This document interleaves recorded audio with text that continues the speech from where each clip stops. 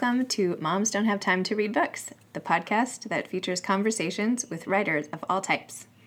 Today's episode of Moms Don't Have Time to Read Books has been sponsored by The Craft Studio. With locations in New York City, on the Upper East Side, and in Tribeca, The Craft Studio is a perfect place to bring your kids for some crafting fun. craftstudioNYC.com. I'm really excited to be interviewing Susie Orman Schnall today. Susie is the author of 3 novels, The Subway Girls, The Balance Project, and On Grace.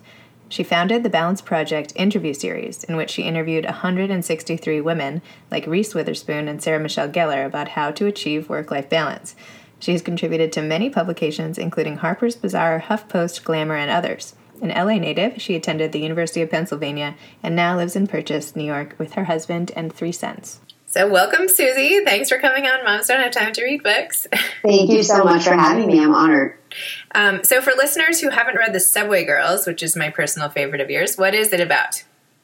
So the Subway Girls is about 2 strong and ambitious women who are trying to realize their dreams both personally and professionally. And it's all set against the real-life advertising campaign of the Miss Subway's advertising contest. And just to give you a little sense of what that is Miss Subway's, so in the early 40s, the MTA wanted to increase rider morale and also draw eyeballs up to the advertisements on the subway system. And so they hired J. Walter Thompson, which was the preeminent advertising agency at the time. And J. Walter Thompson came up with this idea for a beauty contest. And J. Walter Thompson hired John Robert Powers, which was the big modeling agency, to judge the contest. And it wasn't a beauty contest where the women were walking up and down the aisles of the subway cars. It was the women mailed their photographs into John Robert Powers, and John Robert Powers chose a woman each month to be Miss Subways. And her photograph, along with a few sentences about her ambitions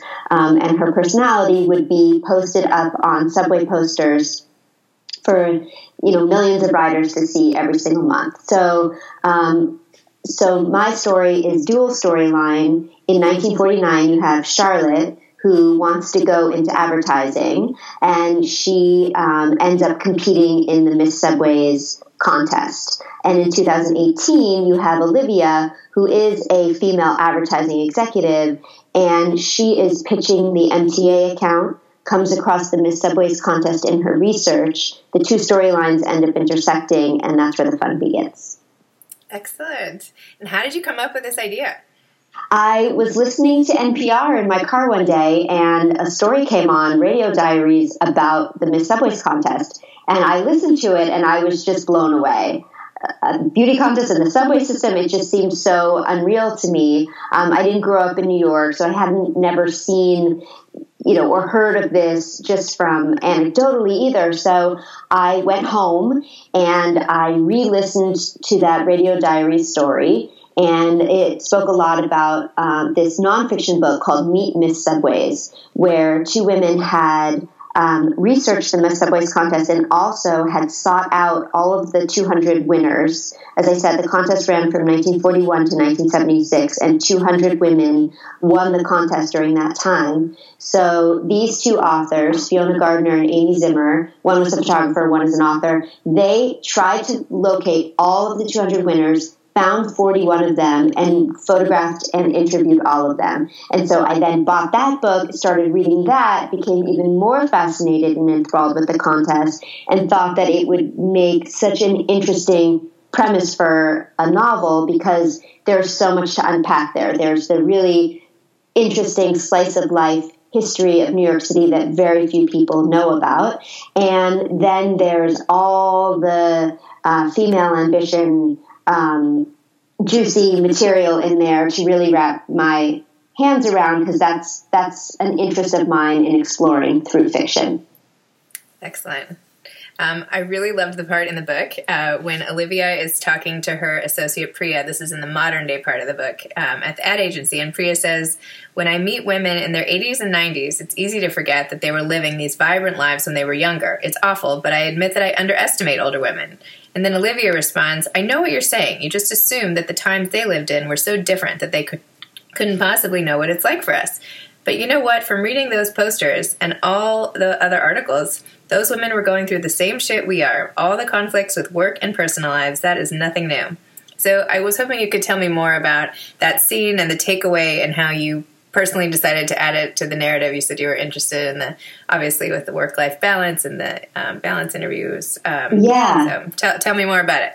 Yeah, so it's a few different things. It's the fact that I myself feel that way. You know, I underestimate older women sometimes, but I'm always interested when I meet an older woman to really talk to her and find out her story. And I do this a lot now whenever, I love going out with friends and their moms or their grandmas, because I love hearing their stories and what got them, what was interesting to them at the time, what the obstacles were, what the challenges were for them, and what their dreams and ambitions were. And I think that I really was able to absorb that and, use that information for this book by reading Amy and Fiona's book, Meet Miss Subways, which gives the history. So let me backtrack for a second. When I first heard about Miss Subways on NPR, I wanted to know, who were these women that entered the contest? Why did they enter the contest? What was it like for them to win? And how did winning affect the rest of their lives? And in the book, Meet Miss Subways, the nonfiction book, that's what the stories were. So each woman has about 3 or 4 pages, and I got to find out the answers to those questions. And you learn, it allowed me to learn a lot about a lot of women. And I mainly focused on the women who won in the 40s and 50s, because that was the focus of the book. But it just opened my eyes to what women were going through at the time. And it's all about kind of the social construct of the time, and it's very difficult to look at it through our eyes and our reality in 2018, or even when we were choosing professions, because the cultural constructs and the expectations for women were just so different. Women were, I'm not going to use the word expected to marry early or expected to have kids younger. It was just the norm. Mm-hmm. And when you're brought up in a way that this is normal, a lot of women, I don't want to say it doesn't occur to them to go against the norm, because that makes them sound as if they don't have agency. But sometimes when something is just the expectation, it's just what you do, And so, gosh, I don't even know where I was. I think that I think that when you really start to focus on what women wanted, you may learn that they wanted something different, but it was because of either their own financial situation or their family situation that they had to take a different path. Yep. And you did such a good job of that when you talked about when Charlotte, who was in your 1949 narrative, you juxtaposed her professional life now with Olivia's in her ad agency. And you wrote, but now that she has graduated and none of her other job prospects had come to fruition, Charlotte realized that she had to just resign herself to the new reality that she would be living at home, working in her father's store, and that was that. Not every girl's dreams came true. Not every girl was destined to feel like she had sidestepped expectations. Not every girl could be significant.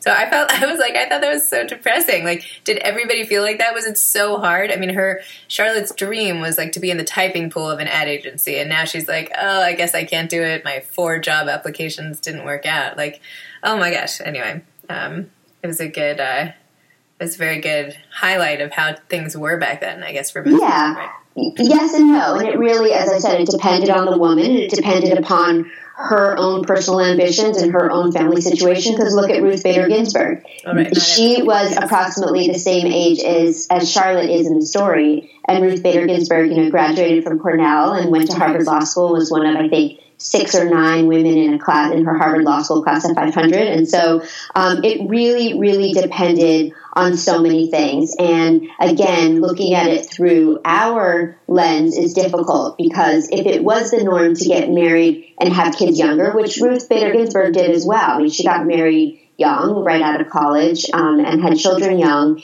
And I mean, it was hard at that time to have children and go to law school and then become a judge, to become a lawyer and all that.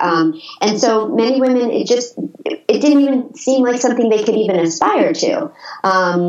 And the rules were different. A lot of companies required a husband's permission. If you got married and you worked, your husband had to give permission for you to continue working. And so I don't want to underestimate or minimize the ambitions of these women by judging them from our reality, because I just think everything was so different. But what's amazing are the women who defied those odds and defied those expectations and paved the way for us. That's amazing. And I'm so thankful for them. Oh, me too. To switch gears a little, so you wrote in such this knowing, touching way. You had Charlotte's brother die in this book in the war, and you wrote in such a nuanced way about how it was affecting her mom, her dad, herself, and over time, how it was in the beginning, how it evolved. And I wondered where that storyline came from, if that was a personal loss for you, if you just were interested in exploring that in a novel. Anyway. Yeah, I mean, it was it wasn't a personal for me in my family. To be honest, it was a device for the novel a couple answers. First, it was a device for the novel because if Charlotte's brother were alive, he would have taken over the family business. Right. And I wanted, this isn't really giving anything away, but Charlotte's father is requiring her to come work at their family store. And if the brother had been alive, he would have done that, which would have freed her up to pursue her ambition. So in order for her to be the one who was required to work at the father's store, there couldn't be a brother in the picture. But I also wanted her to have a brother so that there was just a lot of family relationships that were, and her family reality that is based on the fact that her brother did die in the war. And it was just very, it was a reality of the times that young men didn't come home from the war. But I've also, as we all have witnessed, young people taken too early from their families. And so there definitely was some reflection on what I've seen with friends and families, and was able to build the story from there. I think you did such a nice job of that. It was very, Thank you. Very gritty and real. And I don't know, I really liked it. Thank you. You also had this lovely scene towards the end where Charlotte is talking to her mom, who had been pretty withdrawn up until then. I'm not giving anything away. Yeah. And I tried not to in my questions. And then her mom suddenly opens up and says, I've learned valuable lessons from a lot of experiences. She's talking about the store. Each of those scenarios seems so important. Like nothing else in the world can continue as normal because I was experiencing something so critical. But you know what? Life goes on. The world outside does not stop for a second for our little, and that's what they are in the scheme of things, little individual problems. It took me a long time to learn that, and I don't want you to have to be my age when you figure it out. So do you think that when we're in the thick of it, right, I love the wisdom of the mother looking back, like all the younger people like me or whatever, everybody, can we stop and have that vantage point now, or do you think we have to get older? Or is hearing it, you can hear things and not internalize it. Do you think it's possible? What do you think? I just think it depends on the person's own individual experiences. I think if you went through something as a teenager and I think you have to come out on the other side of something big in order to have that wisdom. And so it obviously depends on what each person has gone through in his or her own life. And I think it's incredibly difficult to have any perspective on anything when you are the one in the middle of it, whatever it may be, illness or death or losing a job or losing anything like that. And so I've always appreciated the perspective of older people who've gone through so much. And at that time, her parents had gone through the death of their child and lived during the war. And, it was just such a different reality than what we're dealing with, luckily. But, I think that's what older, wiser people are for, right, is to give us that perspective and to the adage, this too shall pass, is really, really true in most things. When you're deep in the thick of it, this too shall pass, though it doesn't seem like it's possible at the time, because everything's so heavy and so fraught. When you do come out on the other side, you're able to look back and then learn from that experience the next time something happens. I had this coffee once with a girl I worked with at my very first job. She was probably 5 years. I mean, she couldn't have been more than 30 at the time. and she took me out to lunch, and something had been going on. I can't remember what. Anyway, she said to me, all right, well, think about the worst thing that's ever happened in your life. Do you have it? And I was like, yeah. She's like, well, you got past that, didn't you? Mm-hmm. I was like, yeah. So anyway, I cannot even remember her name. But anyway, I think about that a lot because, having that advice from someone older and just, the perspective, I guess. But right. And I think that I don't know about you, but I have, when I've experienced things that were none too pleasant or whatever, some big things, you realize, okay, you can get through it. You are stronger than you thought you could have been. And so sometimes when things seem so dire, you think, well, what's the worst thing that can happen? And could I get through that? Yeah, you could. That's just life. So, right. Yeah. Okay. Didn't mean to get so heavy there for a minute, but anyway, just from a writing perspective, the two storylines at different times, how did you go about writing that? Did you write a whole book about one character and then a whole other book? Tell me about your method to the. So when I realized that I wanted to do dual storyline, I questioned how to attempt it, as you're asking right then, and I reached out to a couple of authors I know who have written dual storylines to ask them how they did it. And of course, they all came back with different answers. So then I just decided to do what worked for me. And I found that I wrote one storyline at a time. So I wrote all of 1949, Charlotte's story, and then I wrote all of 2018, Olivia's story. And then what I did was I actually put a notation, each chapter, I made an index card for each chapter with kind of what happened.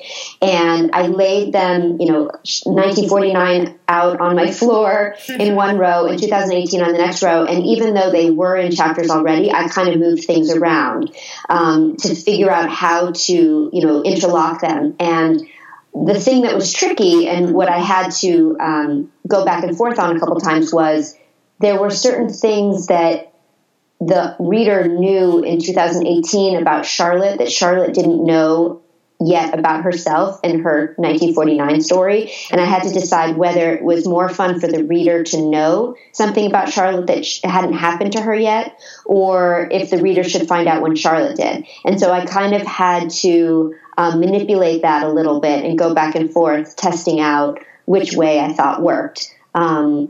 And then I had to, when I would decide one way, then I would have to go back and edit and pull out little clues that I didn't want to be clues yet. So that's how I went about it. And I think that I would do it exactly that way another time. And I know authors who write, one chapter, 1, 2, 3, 4, 5, 6, 7, and they find that it helps them be fresher because they've taken themselves out of storyline A to work on storyline B, and then they can go back to storyline A. That would not work for me. But it's interesting how everybody does it differently. Huh. That is interesting. So, in terms of when you were writing, how do you like to write? Do you write right there at your desk with the beautiful wallpaper? Where do you what's your structure? How do you do, what's your method? Yeah.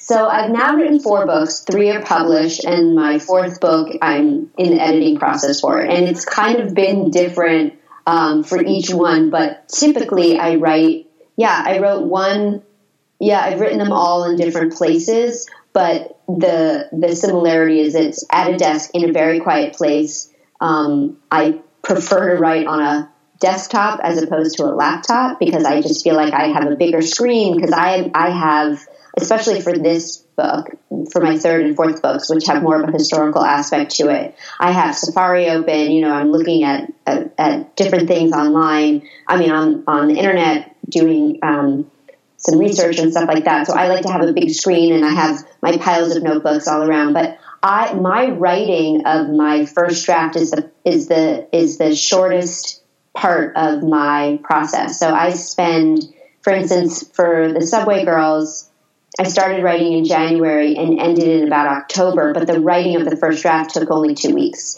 I spend a ton of time, especially for that book, doing research and plotting and outlining and trying to figure out how the story is going to go, what the journeys are of the 2 main characters, how they're going to evolve from the beginning of the story to the end of the story, making sure I have enough conflicts and enough high points and low points, and really wanting to be authentic and accurate with the history. And then I write the first draft. Halfway through, I throw out my outlines and all that because, you can only, I follow it to to some extent, and then everything changes because the story just starts to take on a direction of its own, re-outline and plot. And then I spend a great deal of time on my revisions because I write very, very fast and I get kind of the bones of the novel out. It might be 60,000 words when the finished book is closer to 80,000 words. And so then I layer on, once I'm done with the first draft, then I make the language prettier. I add a little bit more setting and mood and all of that sort of stuff. I find it's just easier to get the story out onto the page and then have something to work with. And then it goes through the whole editing process at the publishing house. So it's a process. Wow. How did you get into writing to begin with? My career before I had kids, so I have 3 boys. They are 13, 15, and 17. And before I had my 17-year-old, I worked in marketing and communications for nonprofit organizations, advertising agencies, internet companies, and magazines. But then when I had him, I stopped working full-time and wrote articles freelance for magazines and websites, and just kind of it evolved. I just had always thought that I wanted to write a book, but never took that very seriously until at one point I was just not loving the journalistic side of what I was doing. I was more interested in the creative side of writing and thought that it would be a good next step and a good challenge and a good project. So I decided to do that, I think, around 2010, and wrote my first book that year or the next year. And it just became something I really enjoyed doing. I think it's a great job for me as a mom. Because it's very flexible and I can do it from home. And it's turned out to be a great career choice for me. That's great. Do you structure it like you go into your office and work from this time to this time? Like, I'm at work, don't bother me? Or how do you do it? Yeah, well, for me, my experience as an author is that it's a very cyclical business in the sense that there are some authors who write every single day, no matter what. I'm not like that. I just came off. So here's a perfect example. I finished the last revision on my 4th book, which is not out yet, in May.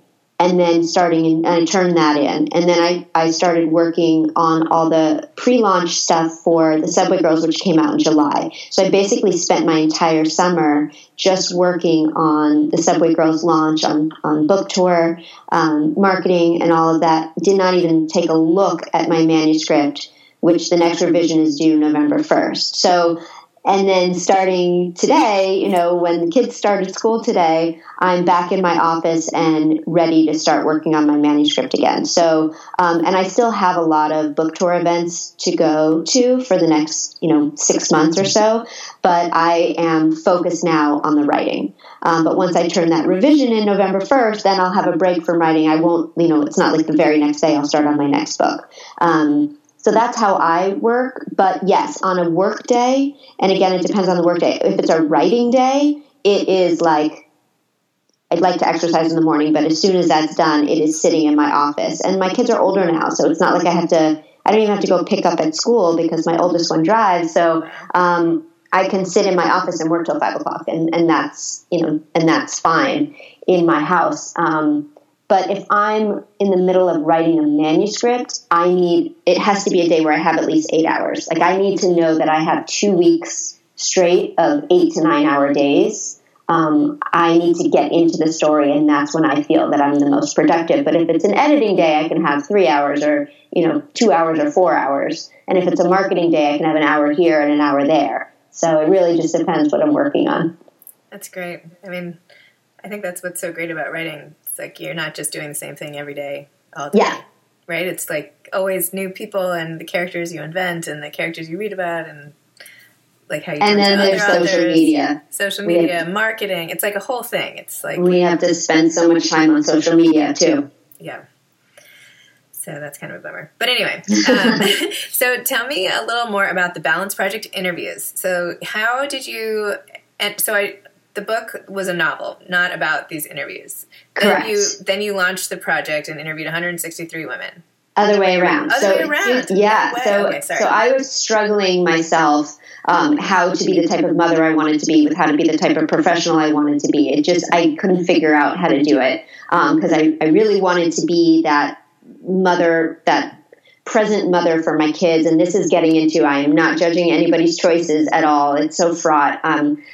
I talk a lot. I talk to a lot of groups about work-life balance, and there are so many expectations to be a quote unquote good mother. And I think it's so harmful to women. And so I'm all for doing what works for you. But I was having trouble figuring out what worked for me in terms of what I wanted for my own life. And so I started just asking friends who had jobs that I respected and clean children, and like, how do you do it? How do you keep all the balls in the air? And I decided to formalize those questions and created the Balance Project interview series. And basically what that is it's on I post the interviews on my website, susieschnall.com. And to date, I have 175 interviews up there, and every woman answers the same 15 or some odd questions. And when I set out to do the interviews, I was hoping, as I said, to find out how to balance it all. And what I found out instead is that nobody is really doing it all. Everybody is making sacrifices. Anybody says that they are perfect in all of the realms of their lives all the time at sustainable levels is just lying to you, because I found that a woman who I had great admiration for and was trying to emulate in many ways, she was sleeping 4 hours a night.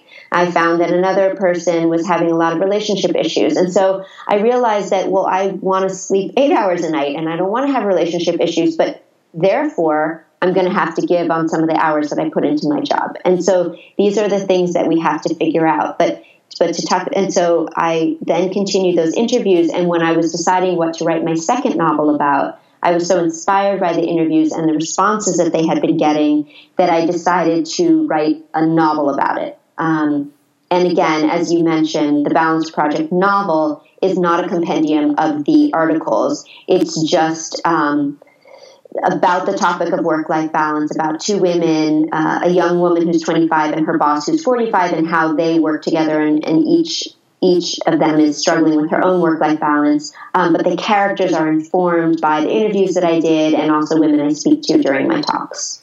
And so why did you not make the interviews into a book? I did consult with one agent a long time ago about that, who said that novels like that, books like that don't sell. Okay. That's one person. Whether or not that's true or not, I don't know. That was also when I had like 15 interviews. So it's just nothing that I've focused on. But what's interesting is that in the novel, The Balance Project, my 45-year-old main character, Catherine, she's basically a Sheryl Sandberg-esque type character. But instead of coming out with a book called Lean In, she has come out with a book called The Balance Project. It's all very tricky. Everything's named The Balance Project. And I outline in that book kind of the four sections of the Balance Project book, which someday maybe I will write that book. But, I never really wanted to be academically expert at work-life balance. There are a lot of people doing that. I'm more interested in the anecdotal aspect of it. But the interviews have been picked up. Working Mother republished a lot of them and did a video series of them. So they're definitely getting exposure in other media, but someday maybe. So I feel like you love digging deep with all either the women you're interviewing, the elderly people, have you always just been interested in other people's experiences? Is that just sort of a part of your personality? And now you're using it for good? Yeah, I always say that if I had to start over, I might be a social anthropologist. I'm just fascinated by how people live their lives. That's why I watch reality shows sometimes, because I think it's fascinating, because I feel like I'm very somewhat mainstream and kind of straight and narrow, kind of a nerdy girl who likes to write. And these people are just doing these crazy things. And so I like to watch and just see how other people live their lives. And I think it's fantastic that there are so many different ways to go about it. But yes, I do love hearing people's stories and what makes people tick and what sort of life circumstances led them to be that way. And I think that that's something I've only come to as I've gotten older. I think I was a lot more judgmental when I was younger. And now I think about, well, what was it like to walk in that person's moccasins? And I don't know what it would be like to grow up this way or that way. And you can't necessarily judge somebody for being this personality or that personality or this driven or not driven without really seeing how they were formed and how their parents were formed, and that really informs a person's personality a great deal, as does, and I talk about this a lot in my work-life balance talks, as does a person's just makeup. Like I get overwhelmed very, very easily when there's too much on my plate, except if it's a cheese plate. I really like a lot of cheese on my plate, but I get overwhelmed very easily, and I look at somebody like Sheryl Sandberg and I say, you can't compare yourself to Sheryl Sandberg, who is just killing it professionally, because I'm imagining, I don't know her, but I imagine she must be able to handle a lot more. Her constitution, her composition, how she's made up, and mentally what she can handle. And so I try not to compare myself to other people that way. And that just feeds into why I really like talking to people and asking them why they tick, how they tick. I feel like it's like when you go in the gym and everybody can lift a certain amount before they've done any training. It's just like what you can lift, right? It's just how it is. I don't know. And I once got accused. I met somebody, and it was at a party, and I was asking, like a dinner party at a friend's house, and there was this couple that I'd never met before, and I ended up talking to the husband, and I was asking him, like, where did you grow up? Where did you go to school? And he's like, what, are you trying to box me in? And it's funny because I wasn't, he thought I was trying to label him or identify him as to whether he was worth talking to. And it was the complete opposite. I just like knowing, what buckets, what stepping stones people have been on and how it kind of frames who they are today. But I can see how somebody might take it the wrong way. Yeah, that's a shame. I feel like it's nice to show such interest in other people. I mean, it's refreshing. And anyway, so I know we're almost out of time. Do you have any advice to aspiring writers out there? Advice to aspiring writers, I would say just stay true to yourself. Don't write for any other reason except that that's what you want to do. Also, manage your expectations of yourself. Don't listen to all these myths of you have to write every day, or you have to do this, or you have to do that. I mean, every writer, I've done a lot of events now with other writers, and we always talk about process and all that, and everybody's doing it differently. You don't have some people have an MFA, some people have never taken a writing class in their lives, and you can be successful in so many ways. So I would just say, stay true to yourself, figure out what you want to write, but then also get input from professionals. Don't put yourself out. If you are writing a manuscript and you do want to become an author, don't submit to, my number one advice would be don't submit to agents. Don't query agents until you've had your manuscript professionally edited, because agents need opportunities to say no to manuscripts because they just get too many. It's just a math issue. And so make sure that you're putting your best foot forward. That's from the very beginning. Well, thank you so much. I really appreciate all of your time, and it was really great talking to you. Thank you. Thank you for having me. I'm so glad that you invited me. Oh, it was my pleasure. Thank you so much. Bye-bye. Bye. This episode of Moms Don't Have Time to Read Books has been sponsored by The Craft Studio, craftstudionyc.com. With locations on the Upper East Side and in Tribeca, The Craft Studio will meet all your family's crafting needs. Be sure to check it out. Thanks.